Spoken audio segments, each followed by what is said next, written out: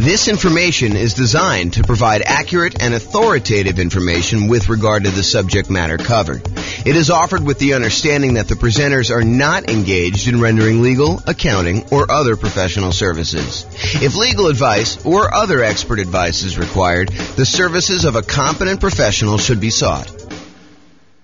Welcome to the Corpus Christi Real Estate Investing and Real Estate Financial Planning Podcast. Learn all about investing in real estate in Corpus Christi, Texas, with a combination of real estate financial planning and modeling with numbers specific to Corpus Christi, plus syndicated, more generalized recordings of live and pre-recorded real estate investing classes, not all of them specific to Corpus Christi. Be sure to stay tuned after the podcast for a message from our sponsors. Well, good morning and welcome, everyone. This is your host, James Orr, with a really cool class. This is a class about all of the nothing down financing options for real estate investors. A class I think many of you are looking forward to. Not everybody, but I think there's a bunch of people that are really interested in real estate investing and specifically interested in real estate investing where you can buy properties with nothing down. So that's what we're going to cover today. I will point out something that may not be obvious to new people, but is probably more obvious to people that have been investing for a while. And that is, if we're thinking about our current environment, I'm recording this March 29th, 2023, while our home prices have gone up a lot, very rapidly in the last few years. They're sort of stalling out a little bit, depending on which market you are. It's a little bit of a split personality market going on, depending on whether you're East Coast, West Coast. But in general, property prices are up a lot, and they're stalling out a little bit now. But also interest rates are up a lot, and rents are up, but not quite up enough to counteract the significant increase in price and the significant increase in interest rates. So cash flow is really challenging for a lot of folks in a lot of markets right now. That is the overwhelming number of complaints I'm seeing online when I talk to people and when I look at people, what they're writing. So one of the things that we talk about a lot is, how do you improve cash flow? How do you actually maximize the income you're getting on property and minimize the expenses you're getting on property? And I will tell you that doing nothing down financing for real estate investors is sort of counter in a lot of ways, not exclusively, but in many, many, many ways. Trying to put minimal amount down in order to acquire rental property is going to be pushing against you trying to optimize for cash flow. Now, that may or may not be problematic for you achieving whatever goal you're trying to achieve as a real estate investor, because depending on what you're trying to do by buying the rental property, it may be totally fine for you to be buying properties that have not amazing cash flow, as long as you're not putting much in the deal, as an example. Not necessarily that's the only way to do it. Or it may really hurt you if you're trying to do something else. So if you think about it from this perspective, and we go into a little bit more detail about this when we talk about setting your goals to be financially independent, but sometimes you're buying properties because you intend to have that particular property contribute to the cash flow you need in order to be considered financially independent. In order to be financially independent, a lot of times we need to have income coming in from all of our assets, whether that's real estate or stocks or bonds or whatever else you've got your money invested in, to have some safe withdrawal rate, plus all the kind of passive income stuff like pensions, annuities, and Social Security. The sum of all of those things, cash flow from properties, your invested assets times your safe withdrawal rate, and then all three of those passive income sources, all of those need to add up and combine in order to overcome your expenses. So if you're buying properties with the intention of the cash flow from them to actually help you become financially independent, then making sure that you have positive cash flow and as strong a positive cash flow as possible, kind of like the best bang for your buck, the money you put into the deal to get the best cash flow. Although maybe sometimes you're willing to de-risk by doing some things that aren't optimal from a return on investment standpoint, but they're optimal in a kind of like conservative, reduced risk safety standpoint. But a lot of times we'll take this money and we will go ahead and buy properties that are going to contribute to improving cash flow. Now, that's great if you're trying to do that particular strategy, if you're trying to use the properties in order to generate the cash flow. However, not everyone is doing that. And so it's important to realize what your goal is. Sometimes we're buying properties as like a rocket booster to kind of grow as an asset, not necessarily cash flow, but grow in value so that we can take the proceeds from that and then use that eventually to convert it to some type of income producing or pay off other properties that we have. So in other words, let's think of it this way. Sometimes you're buying properties in order to get the cash flow. That's kind of option A. Option B is you buy a property that doesn't have amazing cash flow, but that you know has got significant equity growth opportunities and some other aspects to it, like debt pay down or something like that, where you're growing your portfolio very rapidly. Then 1, 2, 3, 4, 5 years from now, you're going to take the equity you've acquired in that particular property. You're going to then liquidate that property and use the proceeds to maybe pay off the other properties you have to really improve cash flow on those. Or maybe you're going to take that and use it as a down payment to buy something that will cash flow a lot better at that point. Or maybe you're going to take that money and actually invest it in stocks or bonds or whatever it is and use your safe withdrawal rate in order to do that. Or maybe you're going to take the money and you're going to buy annuities to kind of de-risk in that way. So there are different options you do. And if you remember, although you may not have seen this before, although those that have will kind of remember. So when we think about the returns we're getting by buying real estate, a lot of times the return on equity actually goes down. It decreases over time so that the return you're getting really early on when you buy a deal is massive usually. And that's usually the highest you're getting. And then that return, if you hold it for 1, 2, 3, 4, 5 years, it actually starts to decline pretty rapidly and your return goes down. So sometimes we're taking properties that we're buying with these really high returns early on, then we're using those as kind of like rocket boosters in order to then pay off other properties. A really common version of this strategy is in the Creating Wealth book by Robert Allen. He talks about buying 2 properties a year for 20 years, and then at the end of that 20 years, taking half of the properties, selling them off, and using the proceeds to pay off the first 10 properties that you bought so that you then have 10 free and clear properties, but you had to buy 20 in order to get there.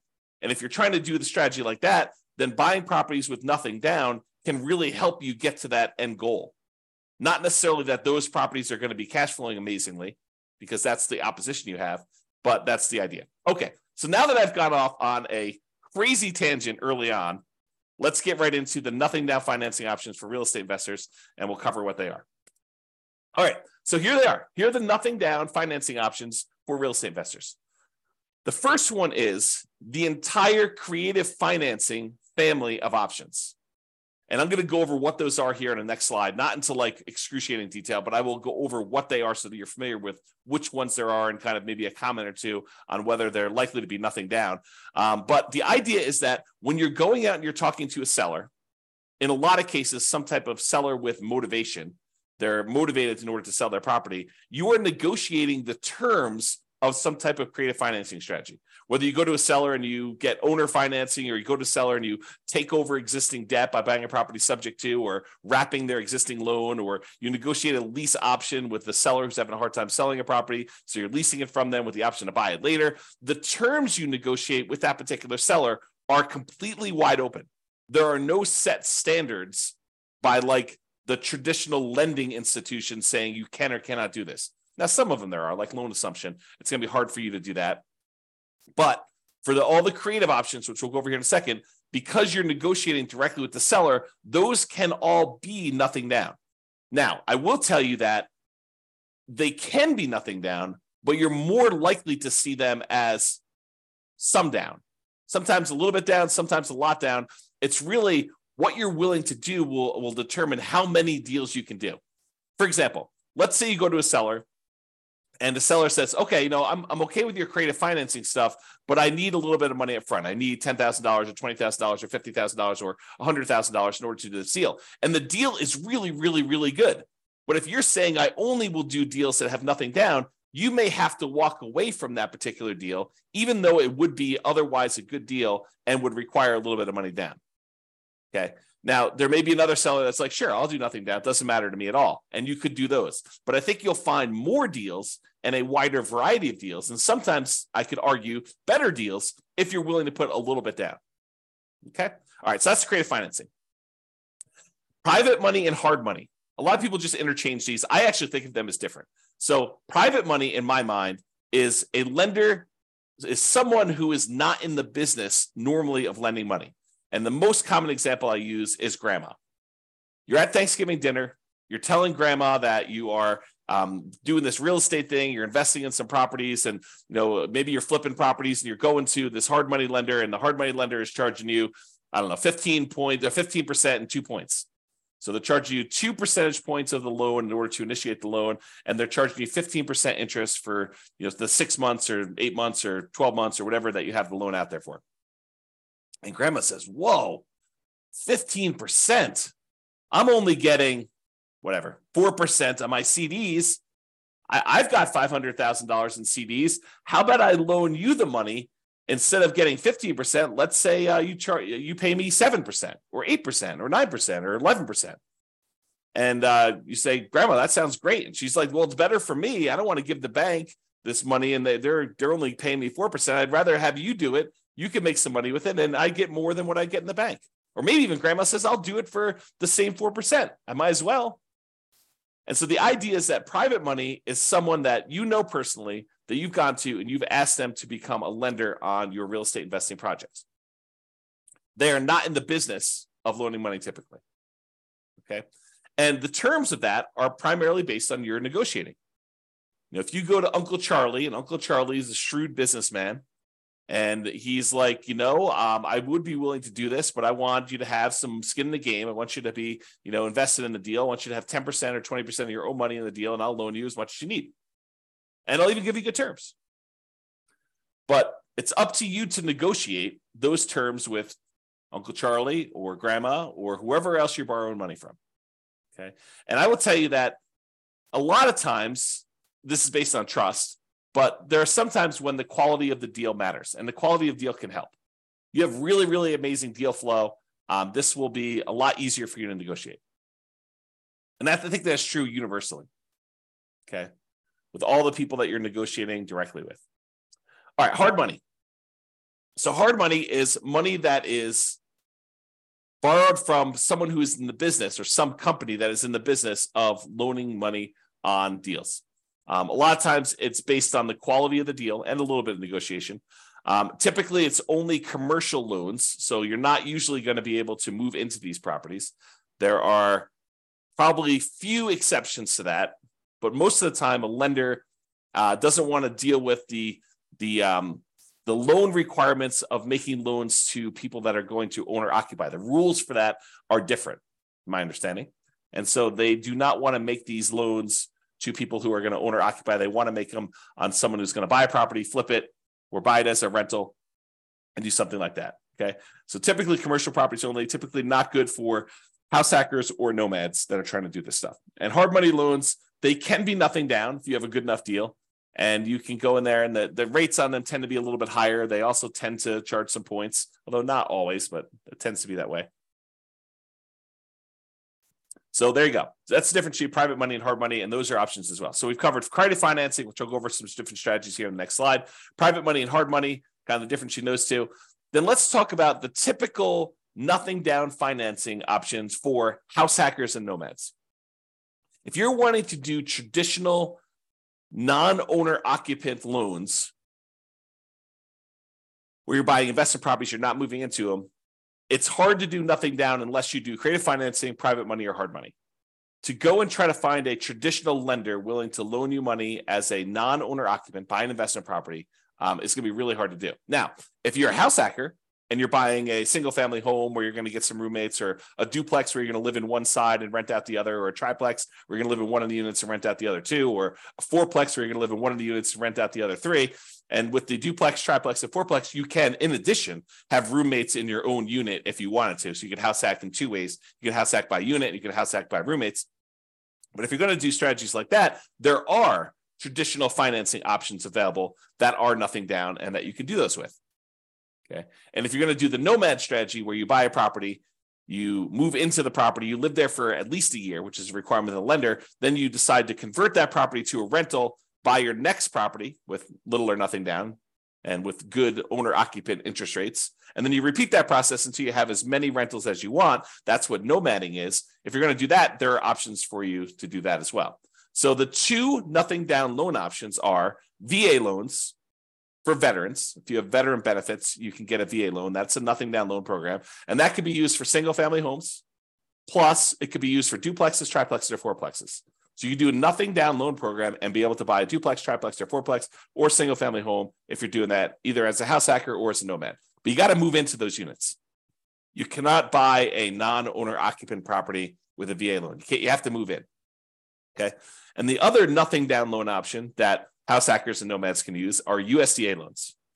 USDA loans are typically for rural properties. So you're probably not going to be able to use this inside the city. These are going to be properties on the outskirts of town, in areas that have relatively low populations, and you might have to be living outside of your main marketplace in order to be able to acquire these and buy those properties. And they're only for single family homes. So you can't use those to buy duplex, triplex, or fourplex. It's only going to be a single family home for the USDA. So for veterans, for VA loans, you have to be a veteran. That's kind of like the restriction. For USDA loans, you have to have a property that's in a rural area. So they're kind of limited in what they can do. It's not like you can universally apply these to any property that you want to do. Okay. And in addition, I'll add that there may be a local bank in your marketplace that I'm just unaware of, but occasionally we see these, or a local bank that is willing to do a nothing down owner occupant loan. I've never seen them do a nothing down investor loan, but nothing down owner occupant loan. I've occasionally seen a local credit union or a bank offer a nothing down loan program for you to be able to do that. So it may be worth you searching locally for your credit unions and local kind of like community type banks in order to see if you can find deals like that. Okay. All right. So what I'm going to do is now we're going to go over the creative financing options, just kind of explain to you what those are and whether or not I think that they are likely to be nothing down type deals. And then we'll go over a little bit more detail about the VA loans and the USDA loans, which are the two primary ones that we're going to do. And then we'll finish up. Okay. So creative financing. There are 6 kind of groups of creative financing in my mind. There's owner financing, where the owner acts like the bank.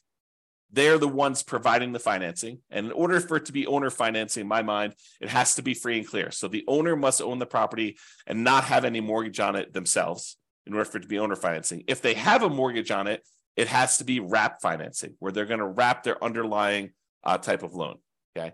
So someone who's trying to offer owner financing, but they have an existing loan in place, either they need to pay off that loan and offer you owner financing, or they're going to wrap their existing financing and then they're going to maybe collect the difference between what they're charging you and what they're paying on the underlying loan if they're wrapping an existing loan. Okay. So the terms of owner financing and wrap financing are whatever you negotiate with the seller. So they could be nothing down loans.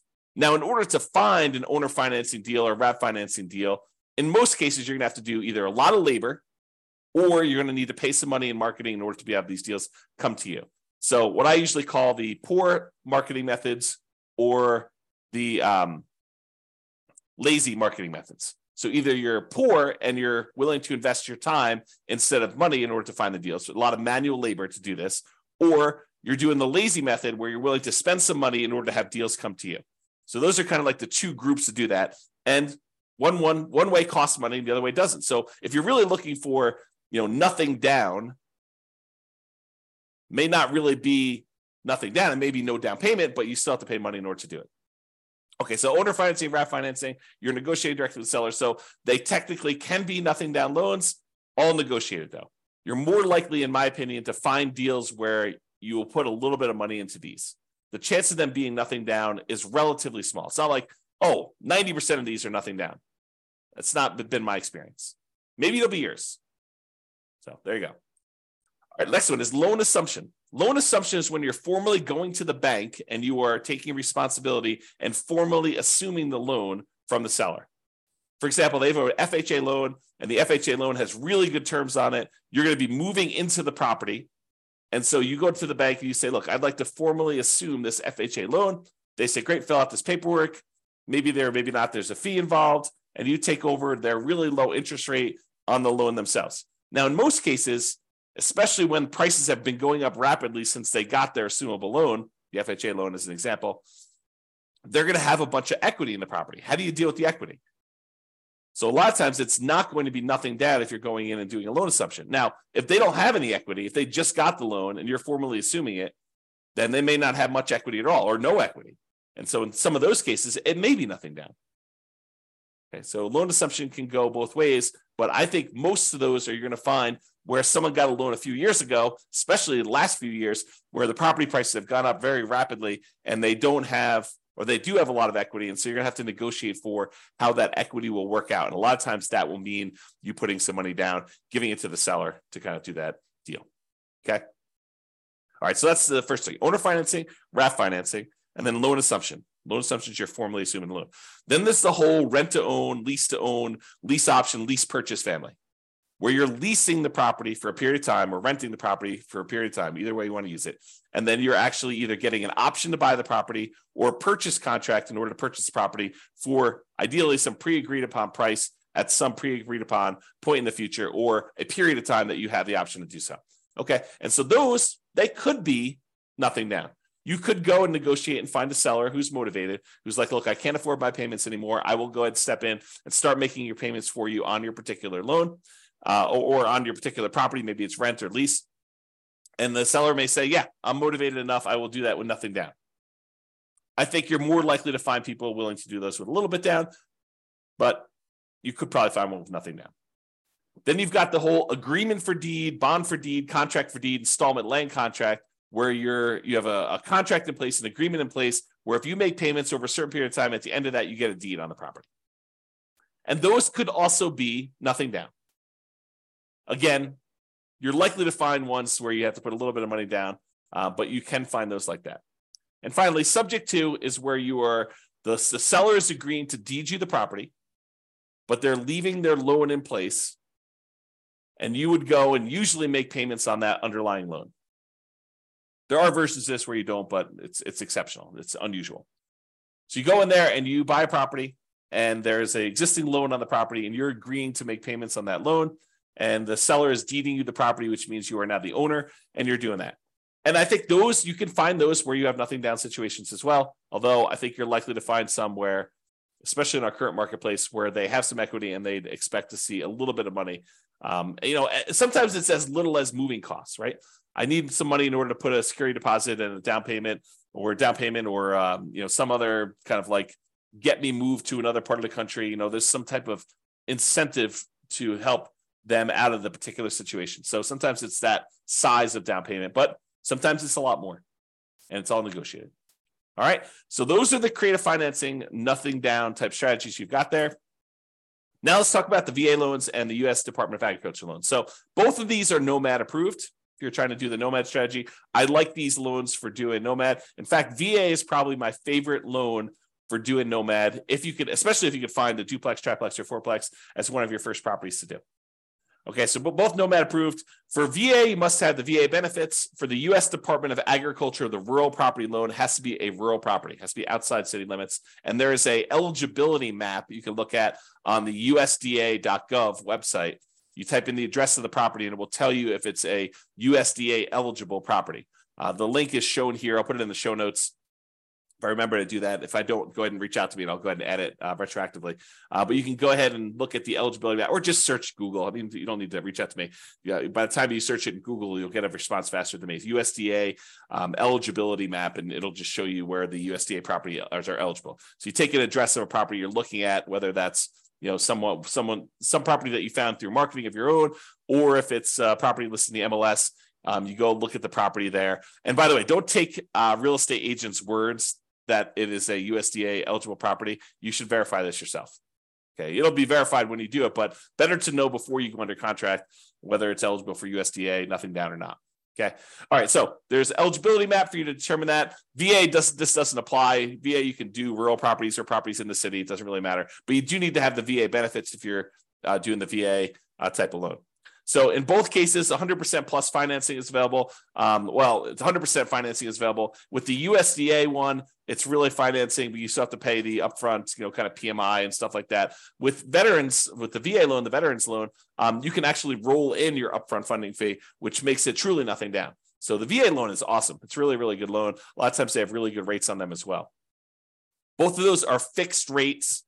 With the VA loan, there is no technical PMI. There's no monthly private mortgage insurance payment. However, With the VA loan, you do pay an upfront funding fee unless you qualify for an exception to it, but you do pay an upfront funding fee, and that funding fee kind of is like paying an upfront PMI payment. It's the guarantee fee that the Veterans Administration uses to kind of like insure or guarantee the loans. So everyone's paying in, and if the loan defaults, and that's the money that they use in order to make sure that the lenders are protected there. With U.S. Department of Agriculture, you will have PMI. There'll be a separate private mortgage insurance payment on those. In both cases, you must own or occupy the property. And with the USDA loan, my understanding is you cannot own any other properties. With the VA loan, you can own other properties.